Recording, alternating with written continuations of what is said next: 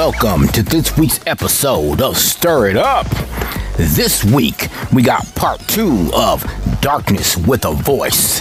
This is a panel with people who have lost their sight later on in life, but continued on with their education, working, being a parent, being social, just doing all the things that people do before they lose their sight, or growing up without sight. We find out how they found strength and positive influences to continue on and not give up. So we're gonna have Emilio from Texas, Roy Smith from Atlanta, Georgia, Stephanie Jones from Tennessee, and just to the south of us, we got Christine, who resides in St. Paul, Minnesota. We also got my beautiful co-host and wife, Sherry Miller, joining the party, adding her opinion on things and asking a few questions. Now remember, we are on WordPress, Twitter, Periscope, and all the podcast forums. Stir It Up, and Stir is spelled with a U. And if you want to be on the show or send us a quick iMessage to ask things between shows, that will be Stir It Up at iCloud.com. That's STURITUP at iCloud.com. So, let's start the show.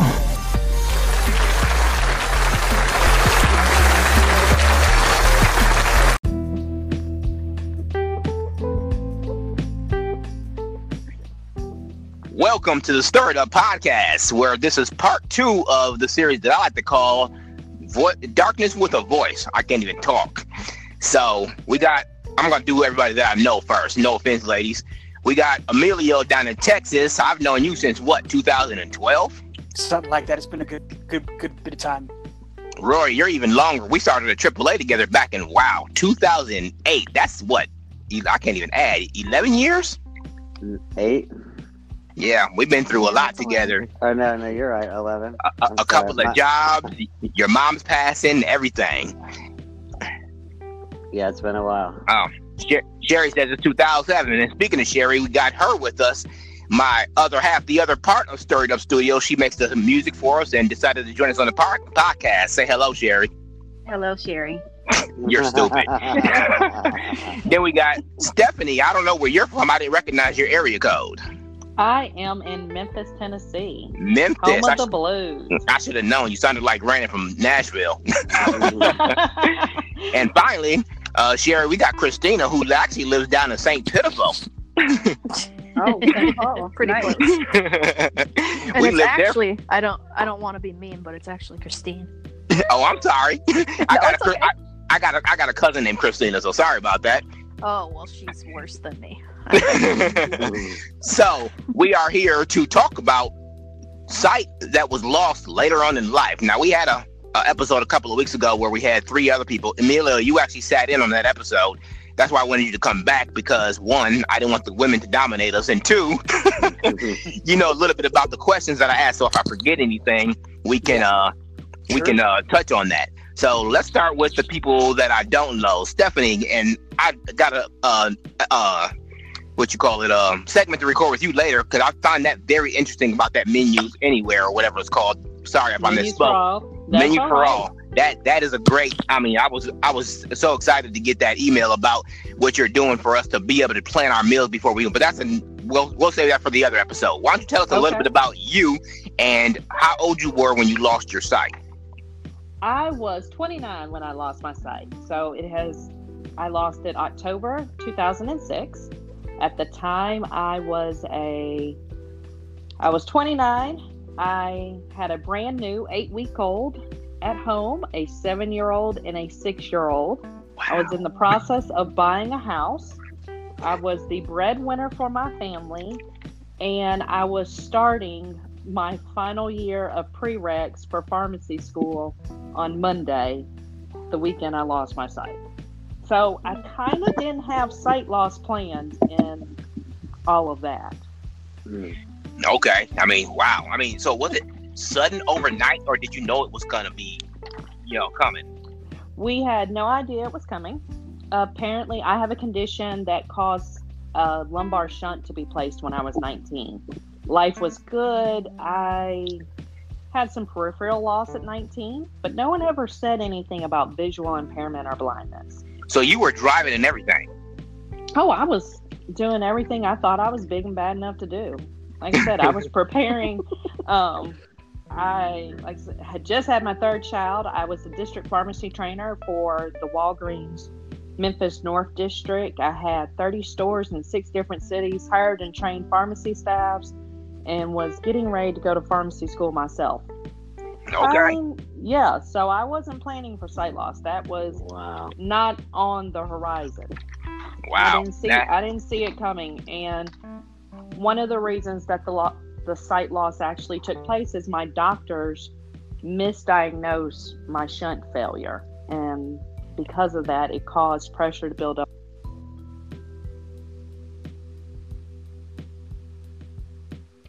Okay. I think we lost you for a minute. Are you still there? Yeah, I'm still here. Oh, okay. All right. Well, now, this is going to be very interesting. And I'm going to move on so we can get everybody's story, and then we're going to throw questions back and forth at each other. That's fine. Now, Rory, you're down in Atlanta, but your dad actually lives in, help me out. I forget. We just talked about it yesterday. Yeah, my dad's up in Asheville, North Carolina. Okay, and when I first met you, like I said, we were working for AAA over the phone, working from home, making a few bucks on the side, whatever. But you used to work at Subway and was walking around in high school and all that before you went blind, correct?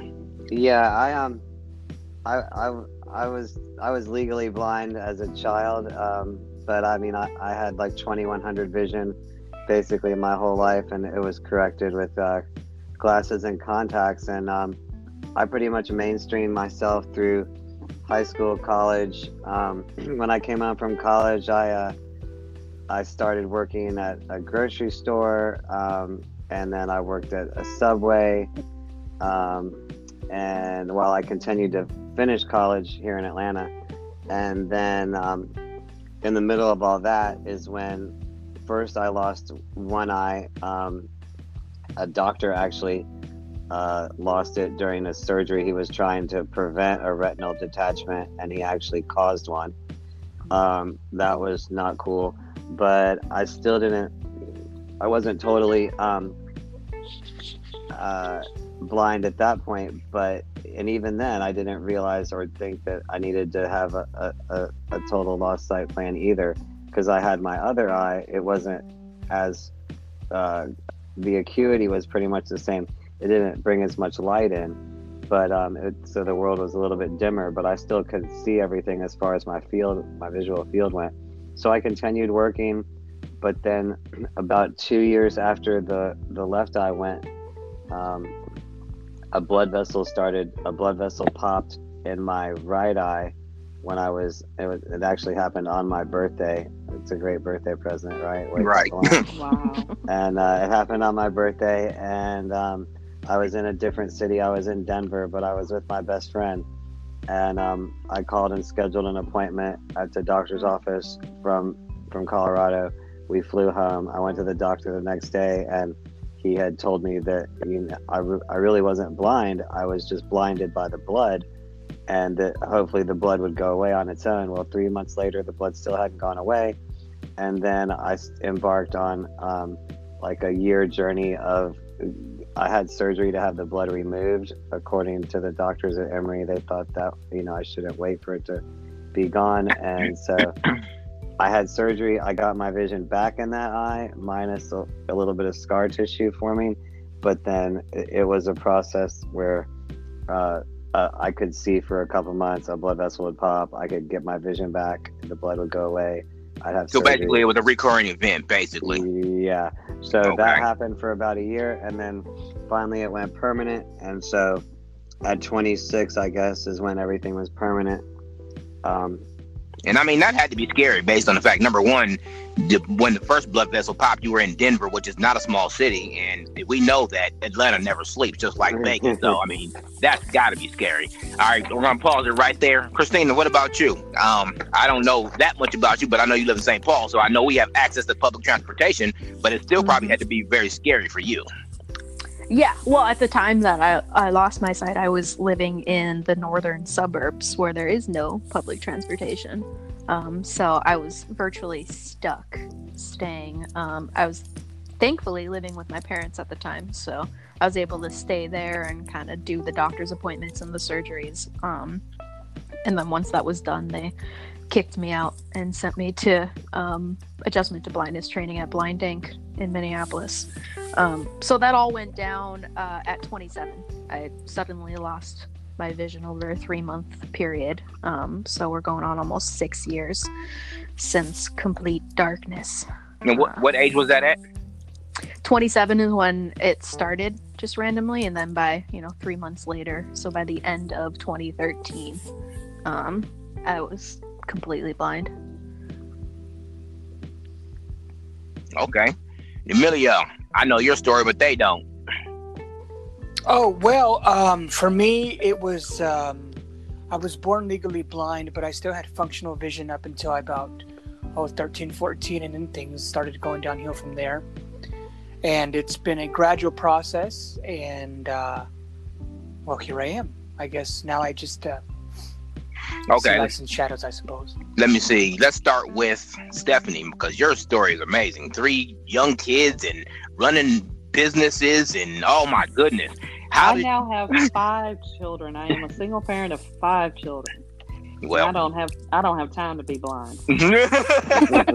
So tell us, what was your biggest adjustment at first, and did you have any sort of like positive influence in your life to help you along, or did you have to do it all alone?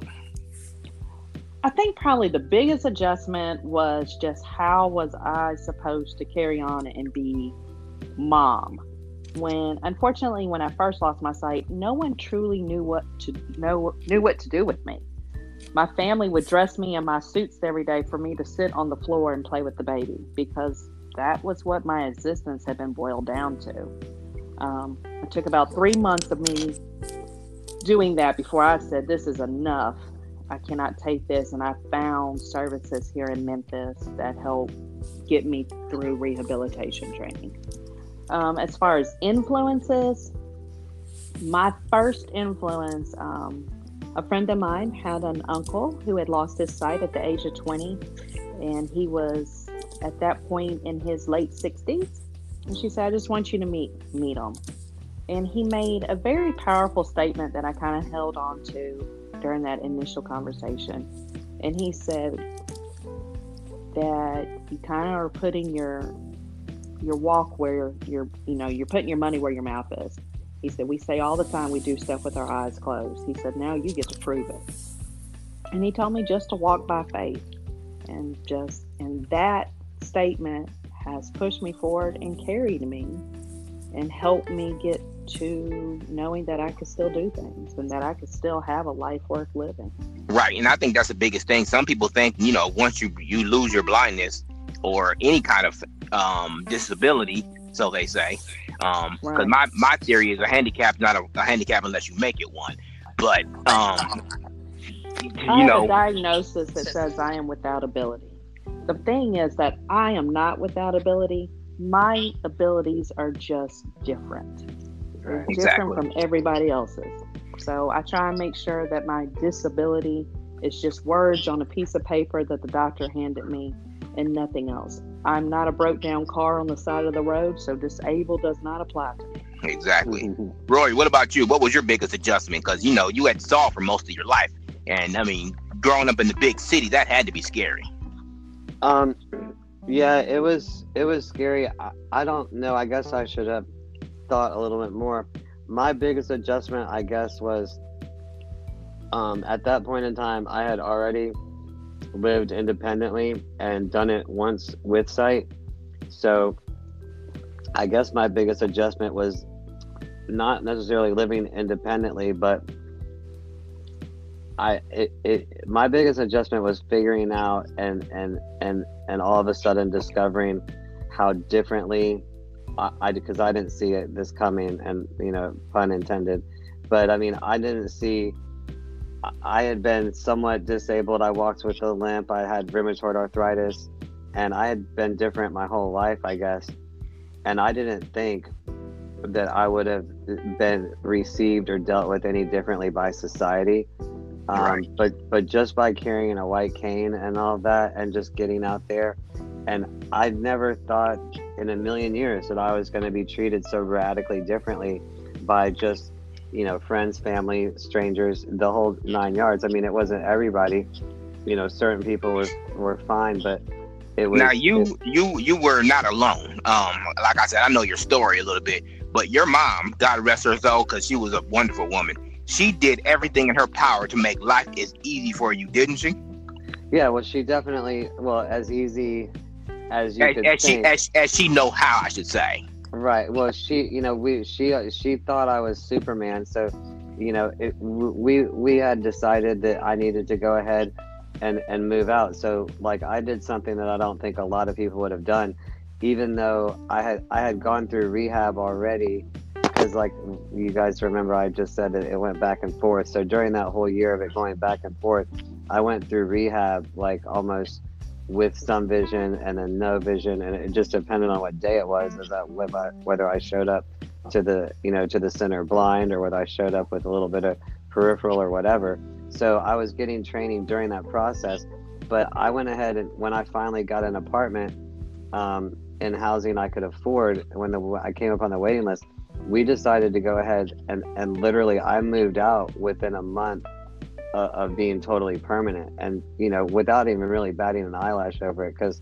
you know, I was only 26, and it's like, well, you've got to live independently at some point in time. You might as well start now. So I kind of did it without any practice, and, you know, my parents definitely tried to help make it easier, but it wasn't as, you know, we definitely misjudged the situation. Right. You can't predict something like that. Right. No. It was a lot more challenging than we thought, but still, at the end of the day, I'm glad I made that decision to go ahead and do it then. And I would recommend that, you know, anybody go ahead and as long as they're comfortable with it and can set up as much as they can, right. You know, you might as well go ahead and start that process sooner than later, because you're going to need to do it at some point in time. So now, Amelia, your story is a little different, because you, like I said, grew up with sight, and then eventually went slower. Now, I know your story, but tell us a little bit about you. I mean, because you went to TSB, your mom really didn't know how to adjust to having a blind son along with your brother and dad. So you spent a better part of your high school years at TSB. Texas School for the Blind, I should say, since people don't know what TSB stands for, right? That's right. For me, the adjustment was interesting, because I pretty much grew up away from home in that area on its own. The benefits to that outweigh the cost. For me, it was just a unique experience, and one, I guess, in a way I'm grateful for it, because it opens opportunities for you. And I think all of us can attest to this whole quote unquote being blind aspect puts us in positions that we never knew we were ever going to have in our lives, but also challenges us to do things that we never thought could ever be possible. Right. Now, Christine, you went to Blind Ink. Now, I know what that is, because they wouldn't let me in. They told me I was too smart, and they didn't want me to make everybody else feel bad. So, sure, but right. why don't you tell everybody else what Blind Ink is? Sure. So, Blind Ink, or Blind Incorporated, it's a national federation. Is it of the blind or for the blind? I always forget. NFB. I guess for, who knows? Center. Yeah. So they're an affiliated center with the, it's of the blind. Okay. Because they're like, well, we're not doing it for the blind. We're with the blind. The philosophy is that of means it's for the people, for the agencies that provide the services. Gotcha. So it's National Federation of the Blind, and so Blind Ink is affiliated with them. So they kind of have the philosophies that the NFB carries with. Certain things like how you do travel, where you sit on the bus, using a straight NFB cane versus a guide dog. They're a fully immersive program, which means essentially you stay in student apartments that are off campus. You travel using the bus to the center Monday through Friday. 8 to 4:30 is when you're actually in training at the school. Outside of that is your free time, unless they have things planned. I was about to say, didn't they put you up in an apartment, and you had to do all those homemaking things and all that? Yep, they do every week. usually Wednesdays you'd get out of class an hour early, so 3:30 instead of 4:30, and you go back to the student apartments, and the home management instructor would come over and check your apartment and give you any pointers on cleaning. You know, you got to make sure that you keep up with things and make sure you're cleaning the dishes appropriately. And the dishes and stuff are provided by the school, but you do have to get your own groceries. But they give you, at the time I was going, they were giving you $302 a month in what they called maintenance checks, and that's to cover like internet, because you have to pay for that yourself at this time. Right now they're in fancy apartments where internet is included and washer and dryers in the unit, and they're super nice. But back when I was there, we didn't have things like that, so we had to cover our own internet bill and buy groceries. So they gave us money twice a month to cover that. Is that strictly just for the state of Minnesota, or is it? That's so that's for Blind Ink in general. There are other NFB affiliated sites. I do think this is where it started, though. Yeah, I think Blind Ink was one of the first ones. Because it came from a place called Voc Rehab, VLR, what's it called? I guess Vision Loss Resource. Yeah, exactly. Yep. Because I took a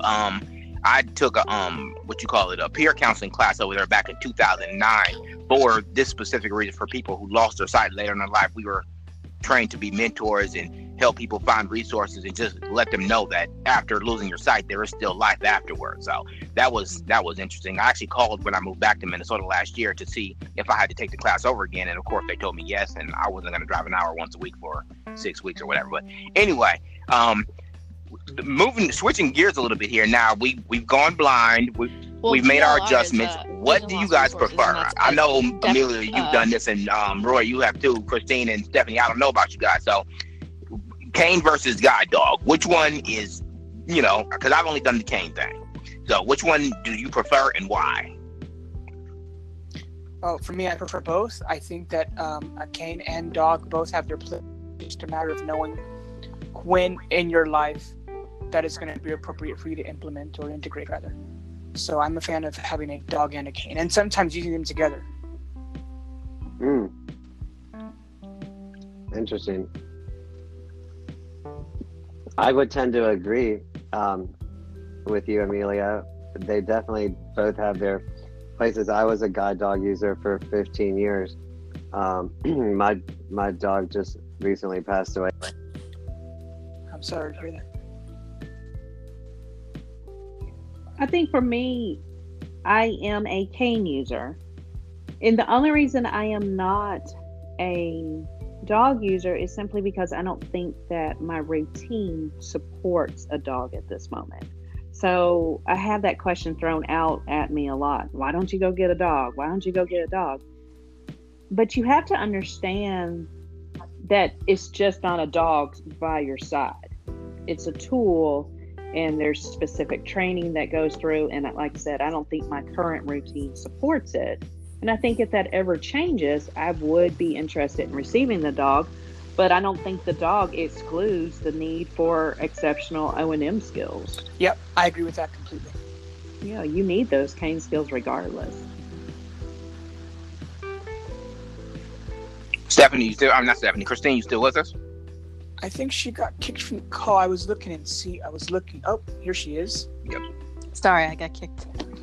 Must have forgot to turn on Do Not Disturb. No, it's on. It just randomly kicked me out. Said the recording ended. But anyways, continue.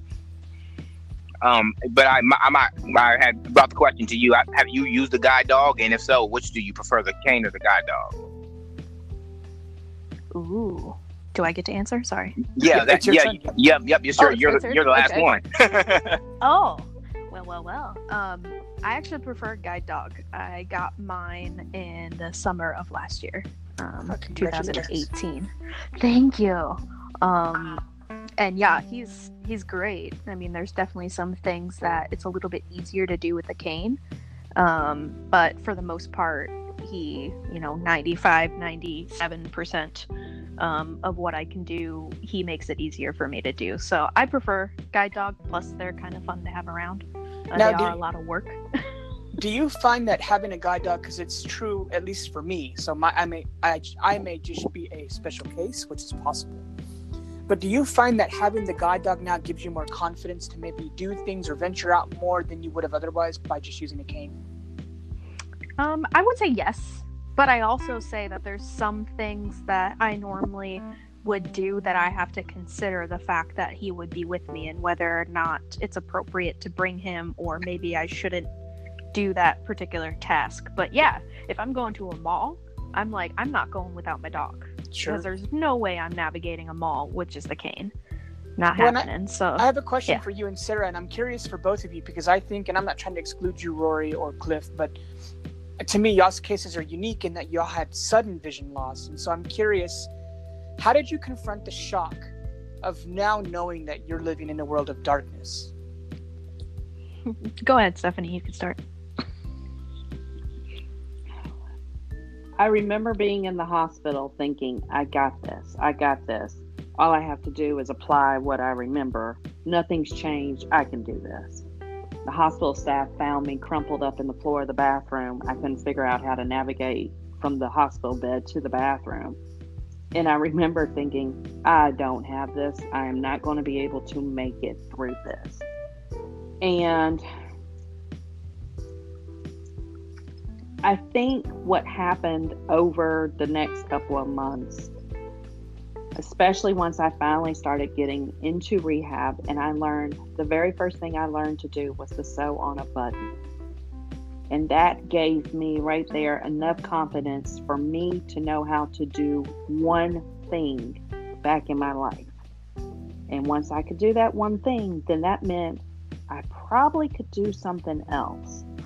So I think adjusting to the shock of being blind came in little bitty pieces, and it started to make the picture that is available to me now. But at first, I wasn't quite sure. It's not like they hand you a manual when you're in the hospital and get the diagnosis that says do this, this, and this. Yeah. Mm-hmm. That's very true.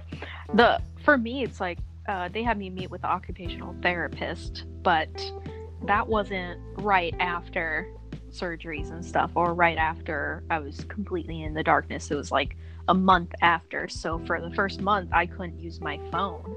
I felt like I couldn't really do anything. Luckily, I knew my parents, like the layout of the house, so Right, that had to wasn't be a too huge much deal. of an issue. Yeah.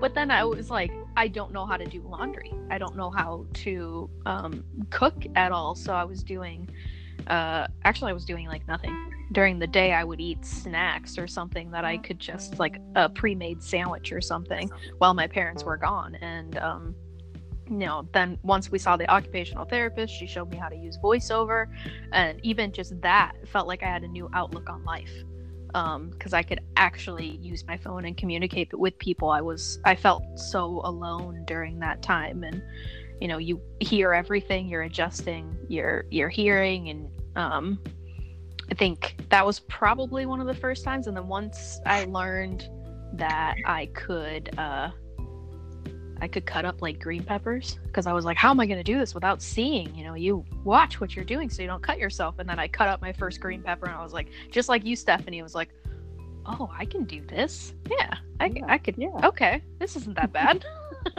So it's Yeah, kind of it's not that bad, and I probably can do something else now. Right. Mm-hmm. Yeah, you just slowly have to figure out that you can still do the same things for the most part. You just have to do them a little bit differently. So once I kind of realized that, now I'm into, people are like, well, I suppose you can't go to a movie. I was like, why not? I can go. They have things called audio description. Ever heard of it? And they're like, what? So it's Right. like, Now, I got a question for Sherry. You still with us? I thought she was still here. maybe she doesn't like you. Nah, I'll wait for her to come back in here. But now, for the audience that's going to be listening to this podcast, they'll say, or they won't say, but sometimes I guess I call it the clueless sighted community. Some people think that when we lose our sight, they were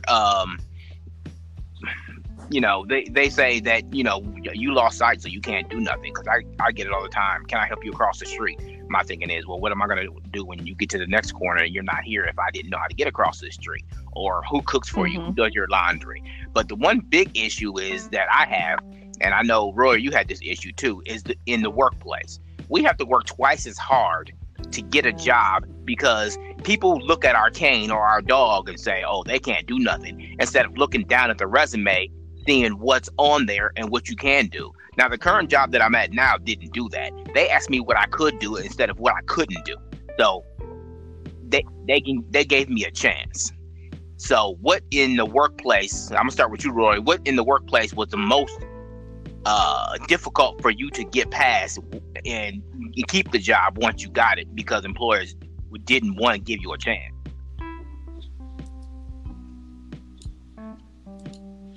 Roy, you still there? Get kicked out too? Maybe so. All right, well, let's try you, Stephanie. Well, how was it when you first lost your sight? Did you get to keep your job?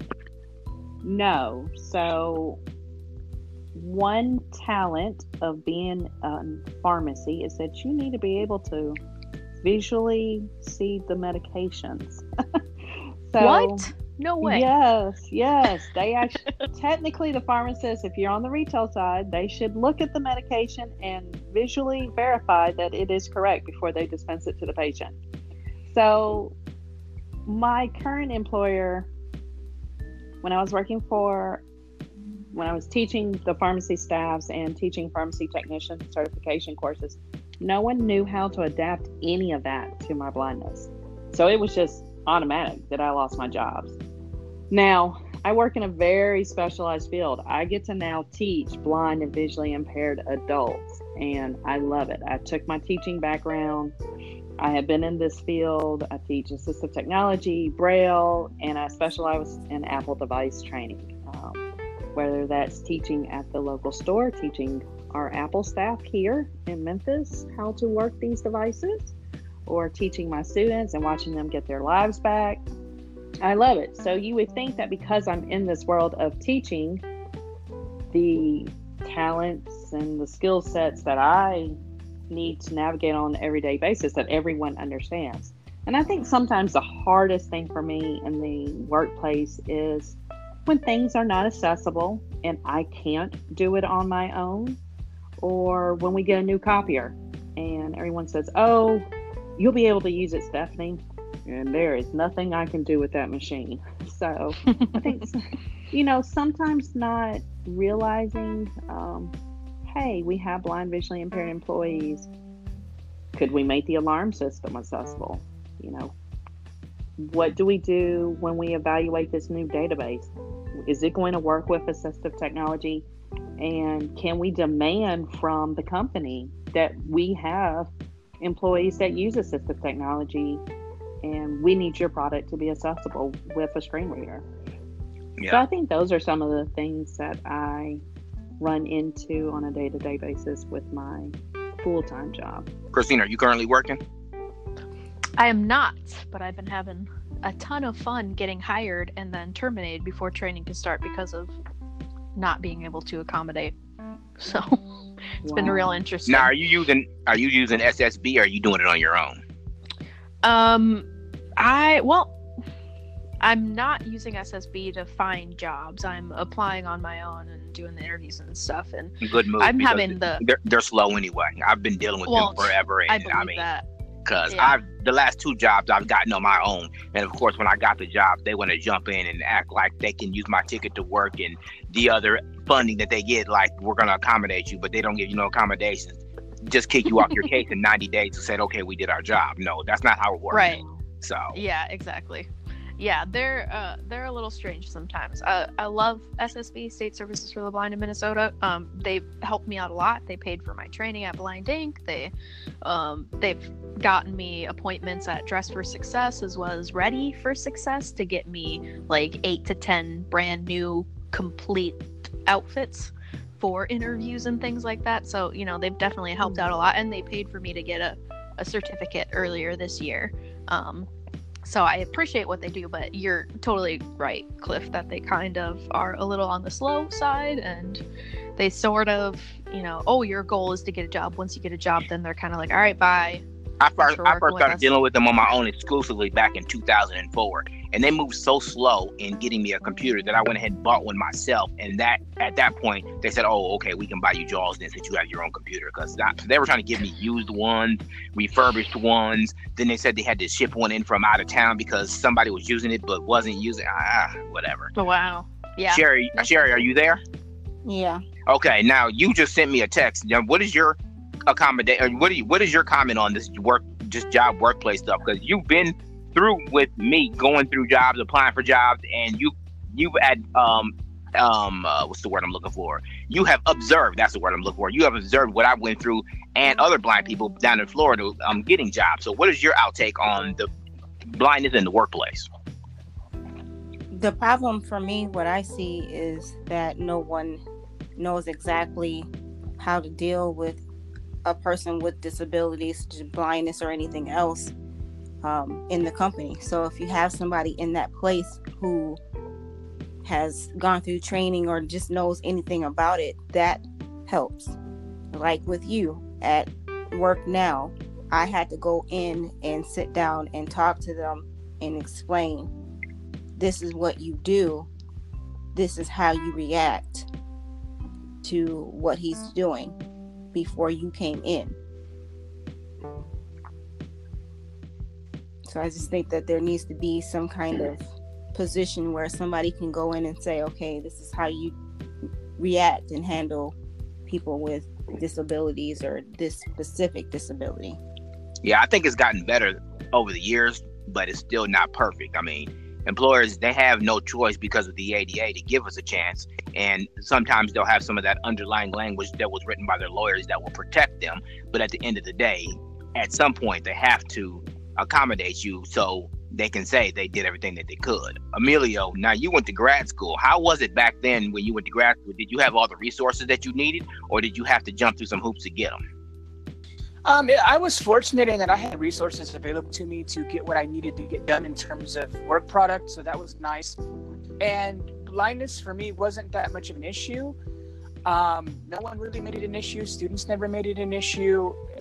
I was only limited by what I didn't want to do. So I was pretty fortunate in that respect. You lucky duck, you. Yeah, and in 9 times out of 10, it's usually the human resources at the workplace that don't want to give you a chance. Because I applied at a company earlier last year, and I did the application, I did the interview, I did the second interview, and even went on the floor and showed them that I could do the job. But when it came to the human resources, they had the head manager of the position that I was applying for wanted me in that position. But when it came to HR, they didn't want to hire me because they thought it was a risk. But liability. Yep, been there, done that. But I mean, Cliff, what you've done is really amazing. Your determination to try to get a mainstream job is like nothing I've ever seen before. And I mean, Sherry, the fact that you're able to go in and advocate in front of him and convince these people to pay attention and give him a chance, that's remarkable. Now what about you, Roy, after you went blind? I mean, I know we worked for AAA and you've had a couple little stints here and there, but what is your biggest crutch, or not crutch, but what is the biggest issue with employers on hiring you, after, quote, I mean, number one, you have a dog, so people already shy away from that. Then you're blind, so they'll say, okay, what can he do? What, how will we accommodate what he can and can't do? So, well, for me, like you just said, that I engaged in some programs that Voc Rehab started with with the AirTran Airways, or the airline itself. We booked flights down there, but they really seemed to really just want low vision. They weren't too cool with total blindness, and they definitely were not cool with my dog. But they were supposed to be. Either way, that happened, and then Voc Rehab, my experience has been you can do a lot better if you can go out and find the employer yourself, and then if you can develop a relationship with the employer, you're going to have a lot better shot of getting hired or getting a job. And one of Same the thing things they told us, but more 9 times out of 10, they just wanted that payday. They wanted that government funding and the Right. numbers to be up so they could keep the funding, but they really wasn't getting you a job. I've never gotten a job through Voc Rehab, SSB, Blind Inc., whoever they are. I've always got all my jobs on my own. Right. They've never advocated for. I'm sorry, I did get one job through them, but it was. I mean, I got to keep this PG. It was some BS. It was Yeah. Something called MSDI or something like that. Basically, it was a company where they sat you down at the table. You had to fold books of stamps all day, and if you didn't meet their quota, you didn't get paid. Right. And No. you know, we ran Oh, up thank you. against that. I mean, with the AAA job, it seemed that was looking at, that was an instance where you had, and this is what I would love to see more of. You know, they need to incentivize employers a lot more than they are, which they did to a certain extent. But you know, with what Jack Sands did, you know, he somehow along the way thought that, hey, we could get maybe either some, you know, and we weren't cheap labor either. We were getting paid $12 an hour. Right. And that was but back we in all- 2008. Yeah, and so it was good. It was a good rate of pay, but at the same time, he somebody told him that, hey, blind people can work on the computer. Their computers can talk. But what we ran into at AAA was the whole, you know, you've got to have complete and total utter dedication from the CEO or the employer itself to make sure that they're going to roll with And the I don't think they punches. had that patience, or let's give them the benefit of the doubt. Maybe they just didn't have the knowledge of the way the web-based interface Right. was to make that's- JAWS accessible and things of that nature. Stephanie, or Christine, were you going to say something? No. Oh, okay. I thought I heard somebody say something, but yeah. You know, they've got to be able to, like you were saying, they've got to be able to roll with the punches of the updating, you know, constantly updating the softwares and making sure that they, you know, you're right, they weren't not educated. He just heard that, you know, computers can talk and blind people can do this, so he thought it was a real plug and play situation. And to a certain extent, it could have been, but you've got to be patient as we go through these changes. And as Salesforce.com updated and JAWS updated, you know, we updated ourselves right out of a great job. And I mean, still that job is available today. You know, I'm sure there's still membership renewal calling that AAA does. I'm sure all those markets still exist, and blind people could do that same job if you just drop the call list into Salesforce and they could pick up the phone and call. Yeah, I hate to throw it out there, but if they had Apple's dedication on accessibility and making sure stuff works before they put it on the market, they wouldn't have that issue. I mean, Correct. I mean, I gotta Yeah. applaud Apple. I gotta tell you guys a funny story because it's really funny. Because Rory, when the first iPhone came out, 3GS and voiceover, he was like, you know, get this phone and do this and do that. And back then, I was into the JAWS and the mobile speak, and I had a QWERTY keyboard with Touch Pro 2, and he was like, this phone does everything. I argued him up and down for almost 2 years. I told him he was crazy. Told him that wasn't possible. That he was smoking crack. That you need to stop doing that. They don't do. I said they don't do stuff like that for blind people. Well, I picked up an iPhone 4, and I haven't put the iPhone down since. That is, I mean, I don't know. The iPhone is just amazing to me. You can do everything from that phone as a blind user. Sighted people still don't know that voiceover is built in, that we can text and do apps and Facebook and Twitter and everything that they can do. I mean, I created the podcast because I wanted people to know that because we're blind, it does not mean that we can't do anything. And that brings me to you, Stephanie. You're a single totally blind parent. What adjustments did you have to make as you know, being able to see, drive to the grocery store and go into the kitchen and cut up vegetables and chop the meat up, to, you know, not being able to see anything and, you know, do all those things still? Well, I think the fact that I am a mother and I'm a mother first kind of helps, because my children, they don't want to hear, oh, I can't do that, I'm blind. They want mom to find the purple sock, get the orange t-shirt, and have dinner on the table. That's what they expect. And my children didn't ask for a blind mother. I chose to bring my children into the world. So for me, it's a lot of doing things a little bit differently than what I used to. I have a 6-year-old, so we're reading, and we're reading Dr. Seuss at the moment. I will pull out the Seeing AI app because I don't have a particular print braille copy of this book we're reading. I will use Seeing AI in my earpiece for it to read the page to me, so then I know what he's reading to me, so that I know he's getting it correct. And it's a process, but I just had to find a way to make it work because my 6-year-old needs his mom's support on his reading. Right. As far as the kitchen and groceries, my relationship with Menus for All, we've actually come up with a product that could help with grocery shopping, but we haven't been able to release it to stores yet. So grocery shopping is a hassle. I know the layout of the local grocery stores until they go in and change everything. Right. Especially during the holiday season. That's right. And then they always stick stuff in the aisle, right in my path. It's not on the shelf. They've moved. So I have started taking advantage of using some of the delivery services. That's a good thing and a bad thing. But hey, while I'm grocery shopping, with air quotes, I'm also washing the dishes. So I love doing two things at once. So while someone's picking up my groceries, I'm getting the laundry done. Or I'm getting ready to run out the house. So you just find a way to make it work. And sometimes it just takes a matter of thinking outside the box, understanding technology. You know, you swore up and down you weren't going to use the iPhone. My first day of the iPhone, I had the police called on me. And so, my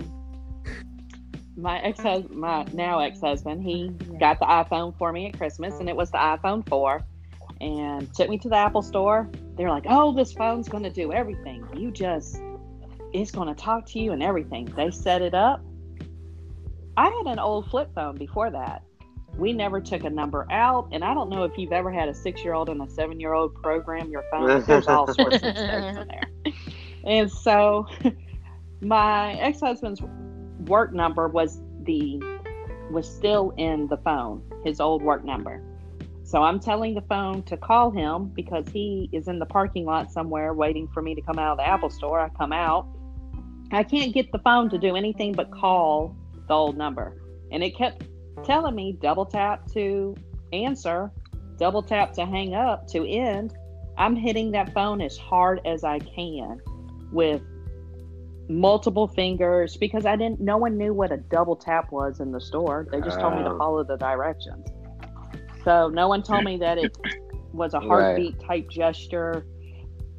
And so I'm hitting it and I'm making the phone answer and recall and not even know how I'm doing it. So the person at his old work thought I was a child playing on the phone. She told me if I called one more time, because I called her about 8 times. She said, I'm going to call the police on you. When the police call you, you need to answer the phone. Well, I kept hanging up on the police officer because I didn't know.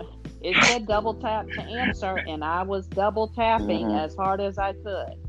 And by the time the police officer, we got the call connected, he was mad. And I explained that I was blind, visually impaired, and I had just gotten this new phone, and I didn't know how to work it. And he busted out laughing. And he's like, ma'am, I just need you not to call that number back. I was like, I don't even know how I called it. You're like, I'd love to do that if I knew how I did it to begin with. Right. That's right. But he didn't understand that.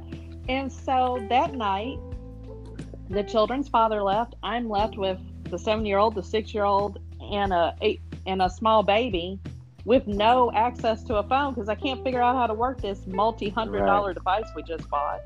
So I had to learn how to use it. So I tell my students that the police has never called on you on your first day or in the first week. You're doing better than your instructor. So what do you teach? Do you teach iPhone classes or other blind people? I do. I teach iPhone, iPad, Apple, all Apple devices, assistive technology, JAWS when I need to, Braille. Ooh, she said a bad word. Is that on your own, or is that through a center or something? I teach for the Center for the Blind and Visually okay. Impaired here in Memphis. So I teach blind and visually impaired adults who are coming through our voc rehab program. I do a lot of work outside of the center, just teaching Mhm. people individually. So that's what I do full time, and then my rest of the time, in addition to being Yeah. mom and One of the people that I had on last advocate, week, Lynn Malif, she actually works for the Apple Store up in Pennsylvania. So, and she make sure when a blind user comes in and gets a phone that she spends at least an hour with them, giving them the basic gestures, how to get to help, how to do this, how to do that, call Apple support, this, that, the other. So, but those resources Yeah. weren't. So I've been teaching the local Apple Store. I've been Yeah, teaching their and staff that- recently. Right, Because and they like I was just gonna say, don't know. that resource wasn't available to you when you first picked up the iPhone 4. I mean, what was that, like 6, 7, 8 years ago? So No. 13. It was 13 Yeah, years so- ago. 12 years ago.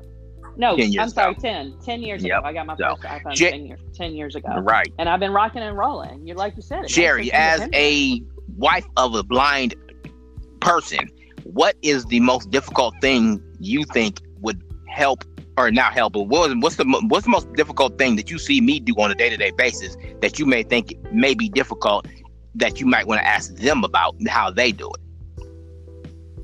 Seriously, dude, you do so much.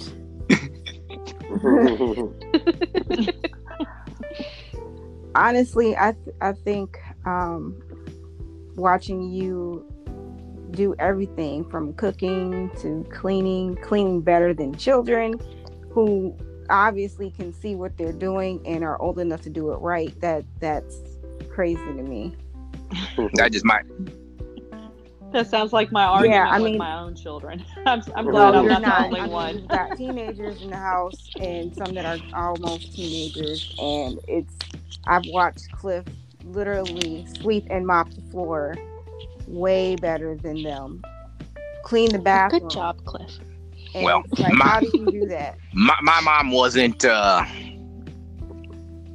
She didn't hold my hand, for lack of a better term. I was the oldest, and so it started with me. I mean, I have a brother that's 2.5 years younger than me, then a sister that's 10 years younger than me, and then on down the line. So when it was time to clean and cook and learn how to do all this stuff, you're blind. No, you're gonna still learn how to do this. So, and it was the bottom line. She said that she wanted to make sure that when I moved out, I could take care of myself. So, and I've been on my own since I was 18 and haven't looked back. So, I mean, it's just a matter of the system and the support that you got in place. And everybody's not as blessed. I mean, because there's some people, like for instance, I went to the Faribault School for the Blind for summer school back in the 80s. And man, those kids were, I'm trying to say it nice, they were clueless, I guess. I mean, because they didn't know. I mean, the staff, I can say the staff was too. I was going through a line, and the lady picked up a knife and she was going to cut my meat. I said, "What are you doing?" I'm supposed to cut your meat up for you. I said, "Not on my watch. I know how to do that myself." And at this time, I'm only like 11 or 12 years old. She was like, "You can cut the meat up by yourself?" I was like, "Are you amazed? Can't you cut up meat by yourself?" I mean, because to people that know me and have known me all my life, to them, I'm not blind. I just can't see because they tell me that I do so much that they forget that I'm blind. So Yeah. I guess it just I guess it just depends on what background you come from, and everybody's not as fortunate. Now, Christine, you living up in Minnesota, we get a bunch of snow.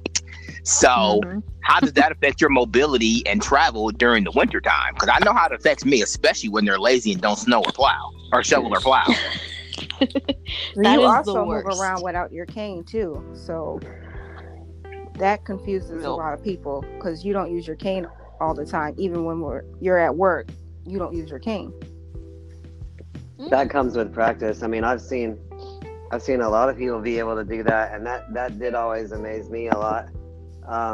But I've had some mobility issues with, like, my legs not being in the proper alignment. So my orientation, even though after years of being totally blind for so long, you would think, unfortunately, I just don't walk in a straight line. I'm not even on both sides. So I haven't been able to develop, be able to enjoy being able to put my cane down like that. But Cliff Well, is, I wouldn't do that in an area that I didn't know. I mean, I would never do that in Atlanta, New York, or Chicago.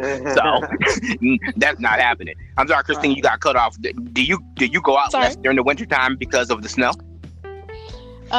Yeah, I mean, I still go out. The dog helps a lot with that when just using my cane. If it snowed more than a couple inches, I was like, well, I guess I'm staying inside, because it's just so hard to find the sidewalk and to know where the curbs are and things like that. So the dog helps out tremendously with that. So we still go out, we still go on walks and stuff. But yeah, it's a big pain in the butt. I cannot wait to move like to the West Coast or back to Phoenix or something, so I don't have to deal with the snow anymore, because it really is a hassle, and it affects everything: your ability to hear, your ability to feel where you're walking, whether you're in the middle of a street or not. So it's winter is not great, especially when there's a ton of snow like Minnesota. So yeah, I can't wait to move. Now, you said back to Phoenix. Did you live there before? Yeah, when I could see. Yep. Oh, okay. I lived in Phoenix for 2 years, Texas for like 5 months, Philadelphia. Ain't it like for 115 degrees in the shade? Yep, it is. It definitely is, but it is a dry heat, so it feels more like low 90s. You don't really sweat, and there's no snow, there's no rain, there's no thunderstorms. It's always sunny. Trust me, I lived in Florida for 4 years, and I miss it. Oh, no, I miss it. Yeah, but I had moved back to Minnesota about a year. Yeah, almost exactly a year before I started getting sick and I lost my sight. So I was still in the process of like rebuilding things. Like, I always say that I left Minnesota originally in my mid-20s with a car, a license, money in the bank. Everything was in my car, and I came back with no license, no car, no money, but a cat. I have my cat with me, so because I got her in Phoenix. Now, so, you and Stephanie both lost sight and was able to drive and all that stuff. What do you miss the most about being able to see? I mean, obviously the driving part, 'cause that's the part I miss, and I never was even able to do it. But driving is definitely up there. I think just in general, being able to go out and be one with nature, but be able to see different things, like, seeing different animals and stuff. I was just at the dog park earlier with my dog, and I have a sighted neighbor that takes me, and so she tells me as more dogs come into the park, like, oh, that looks like an Irish setter, or I don't know what this dog is. And so I miss being able to just see things in general and be able to really enjoy what the world has to offer and the beauty that it is. But driving is definitely number one. Yeah. What about you, Stephanie? I wouldn't say driving is number one, but it's like probably right on up there. I miss a lot of times when my children are at school and they're in a program, or they're getting an award, or they're singing at church, and the parent always next to you leans over and says, "Oh, which one is yours?" And I'm like, I don't know, one of them, the one that looks like me. Because I can't point out my child on the stage. Or someone leans over and says, "Oh, Stephanie, they look so beautiful." Well, I want to see that they look beautiful. I'm not going to see my children in their wedding dresses. I'm not going to, when they bring me the picture that's supposed to be a dinosaur but really looks like a ink blot, I can't even make out that it may have been an ink blot or a dinosaur. Amelia, I assume you're still with us. What about you? Pictures, I think, has to be it for me. Now we live in an age where we can take pictures just by literally just looking at something. We have, for those of us who have smartphones or phones with cameras on them anyway, pictures are all over the place, and that's one thing I miss. Okay. All right, now we've covered, the workplace, living independently, all that other crazy stuff. What would you guys say is the best advice that you would give somebody that, say, they were told in advance, or if they just lost their sight tomorrow and needed some guidance or somebody to mentor them? What would be the best piece of advice that you would give them as a blind individual that once could see? Get help. Accept help. Go to SSB or any sort of Vogue rehab and get set up with services. I mean, I'm so glad that my parents kicked me out the door and I went right into training. Let me go back to that. Are you serious? Right They literally kicked you out the house? Basically. I mean, I say yes, I agreed to go to training, but I wouldn't have gone so quickly if it was up to me. But mostly my mother was like, I can't deal with you staying here all the time. So you need to get out of my house. I would like, I would fine. say don't be in denial. As much as it may be afraid, embrace the fear for what it is and know the unknown, but don't be in denial, because that, for me at least, was one of my biggest barriers to being blind. It's denying the fact that I was. Yeah, that. I would say know that you still have life, Right. and it's life worth living. So I used to You're know not somebody living. that was very, I mean, very do angry. everything- That's what I was going to ask you two ladies. I mean, because you lost your sight later. I mean, late 20s, almost 30s.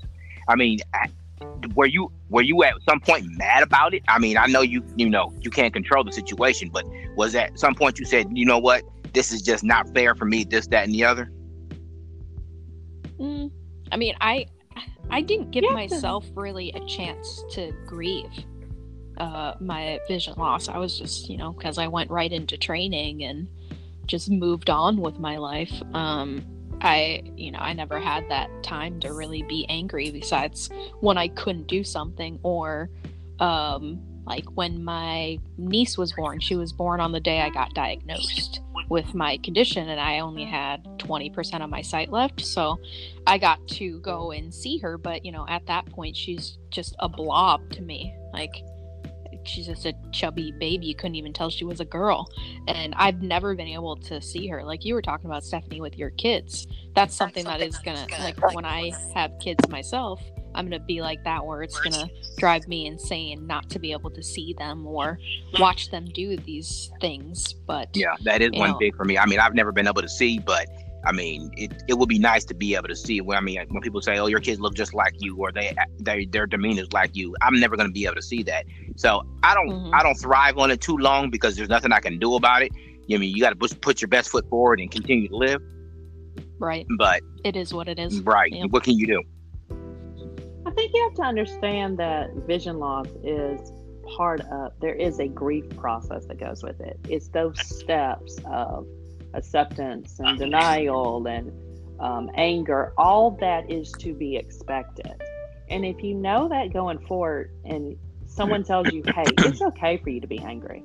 There's times when I think, why can't I do this? Why does it have to be so complicated? It used to take me 5 minutes to do this.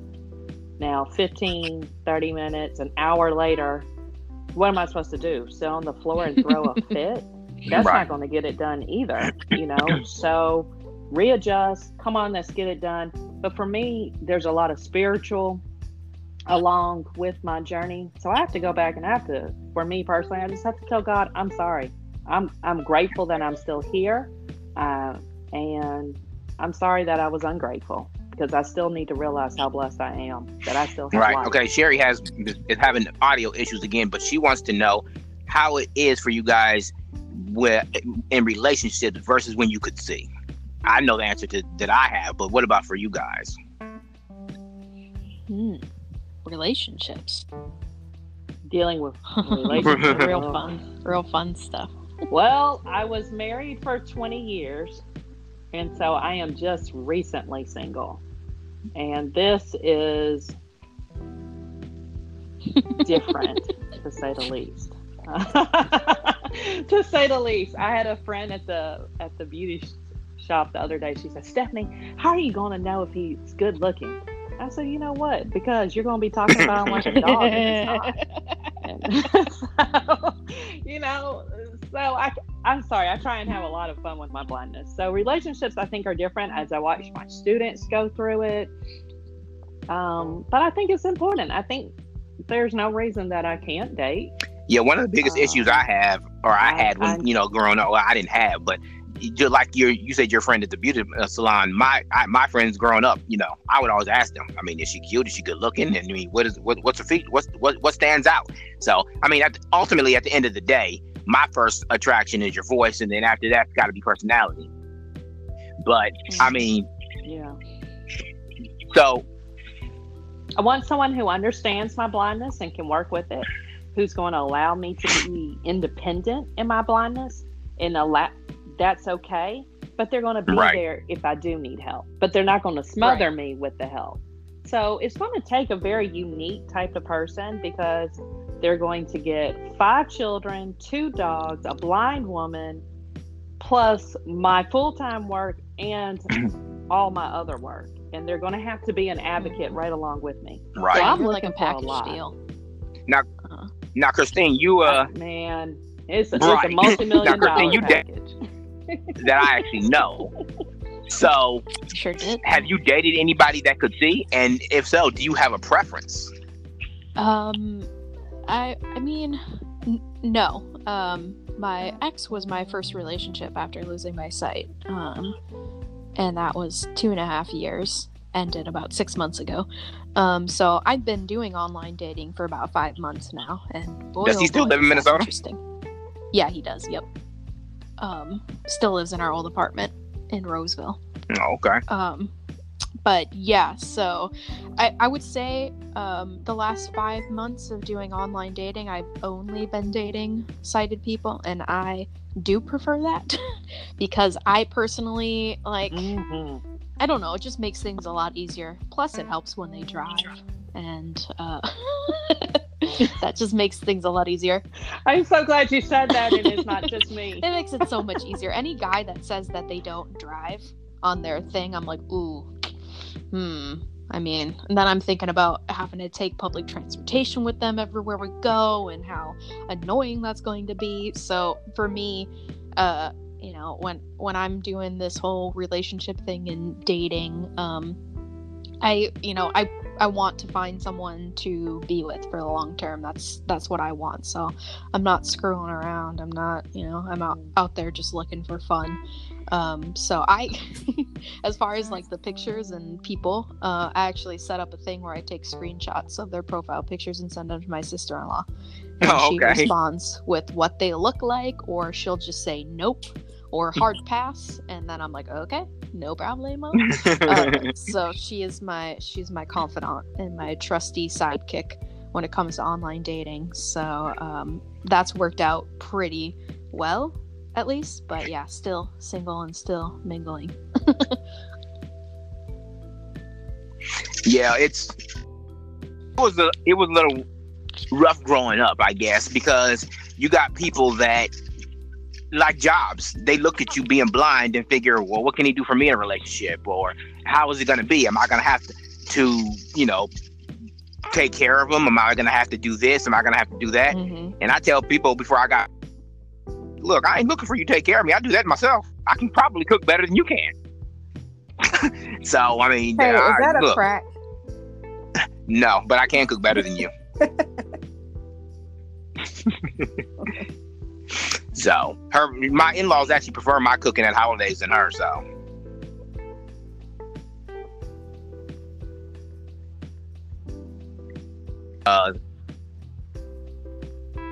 That sounds like a loaded statement that we all need to stay away from. I'm just gonna put it out there for everybody. No one wanted to respond. Sherry, we think your cooking is just as good. We don't know for sure, but it's probably a 50-50, and we are so glad you all work together. I can say it because I'm 2 floors down, so I don't have to worry about her doing anything to me right now. So right now being the opposite. So, but I think the other thing that the blind community has issue with is when they lose their sight or when they're blind growing up sheltered, they don't get out and meet. They don't get out and mingle. They don't socialize. I'm an outgoing person. Before I got married, I was a big flirt. So, I mean, it's just a matter of your personality, I guess, and knowing that you got to step out and take a risk and not be afraid to meet people, not just dating, but just making friends, period.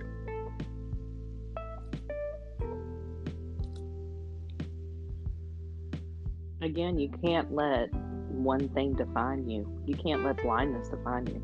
Either you are going to get out there and live and do everything you think you're big and bad enough to do, or you're just going to sit on the couch. I prefer getting out there and doing it all.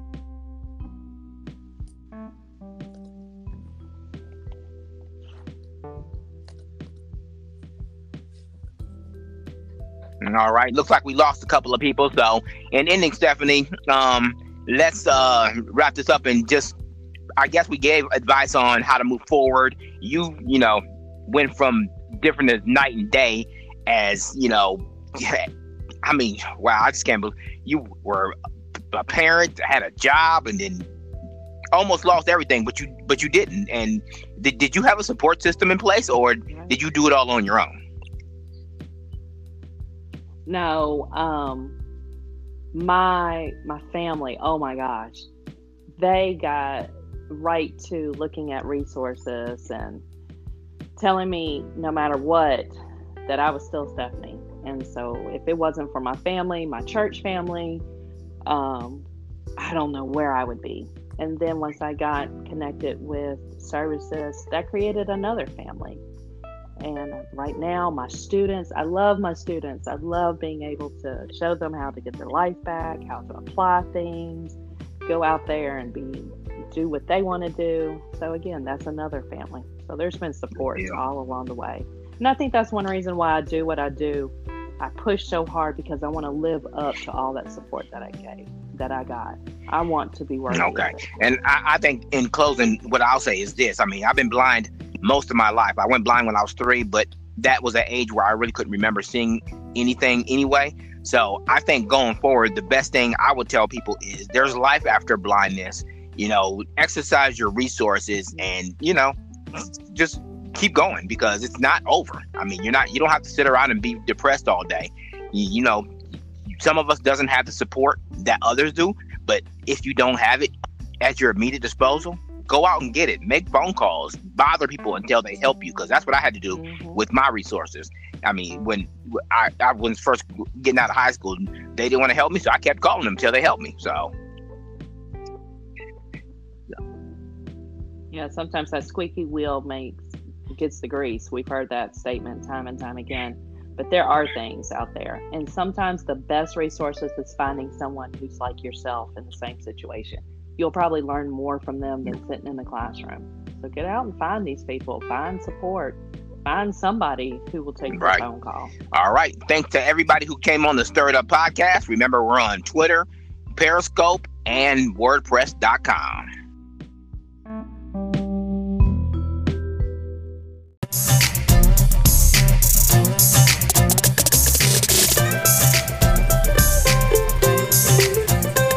All right, what a great show. Thanks to all our panelists who joined us today.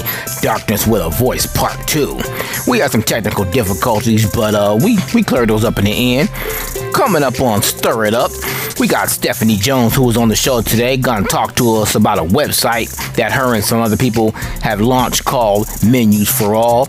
Well, you'll hear about that in the next episode with, of course, Sports Talk with OJ. But we got some other good stuff coming up. Me and my wife gonna launch a new segment called Reality Check. We're gonna talk about parenting, relationships, situations, drama, all kinds of good stuff. So stay tuned for that. Remember, Stir is spelled with the U. We're on Periscope and Twitter at Stir It Up Live. We are on WordPress. That's Stir It Up on .wordpress.com, and of course we have the iMessage and email for questions, comments, or requests to be on the show. That's stiritup@icloud.com. Let's thank Sherry, who does the music for the intro and the outro of the show. And again, thanks for listening, and we'll see you next time right here on Stir It Up.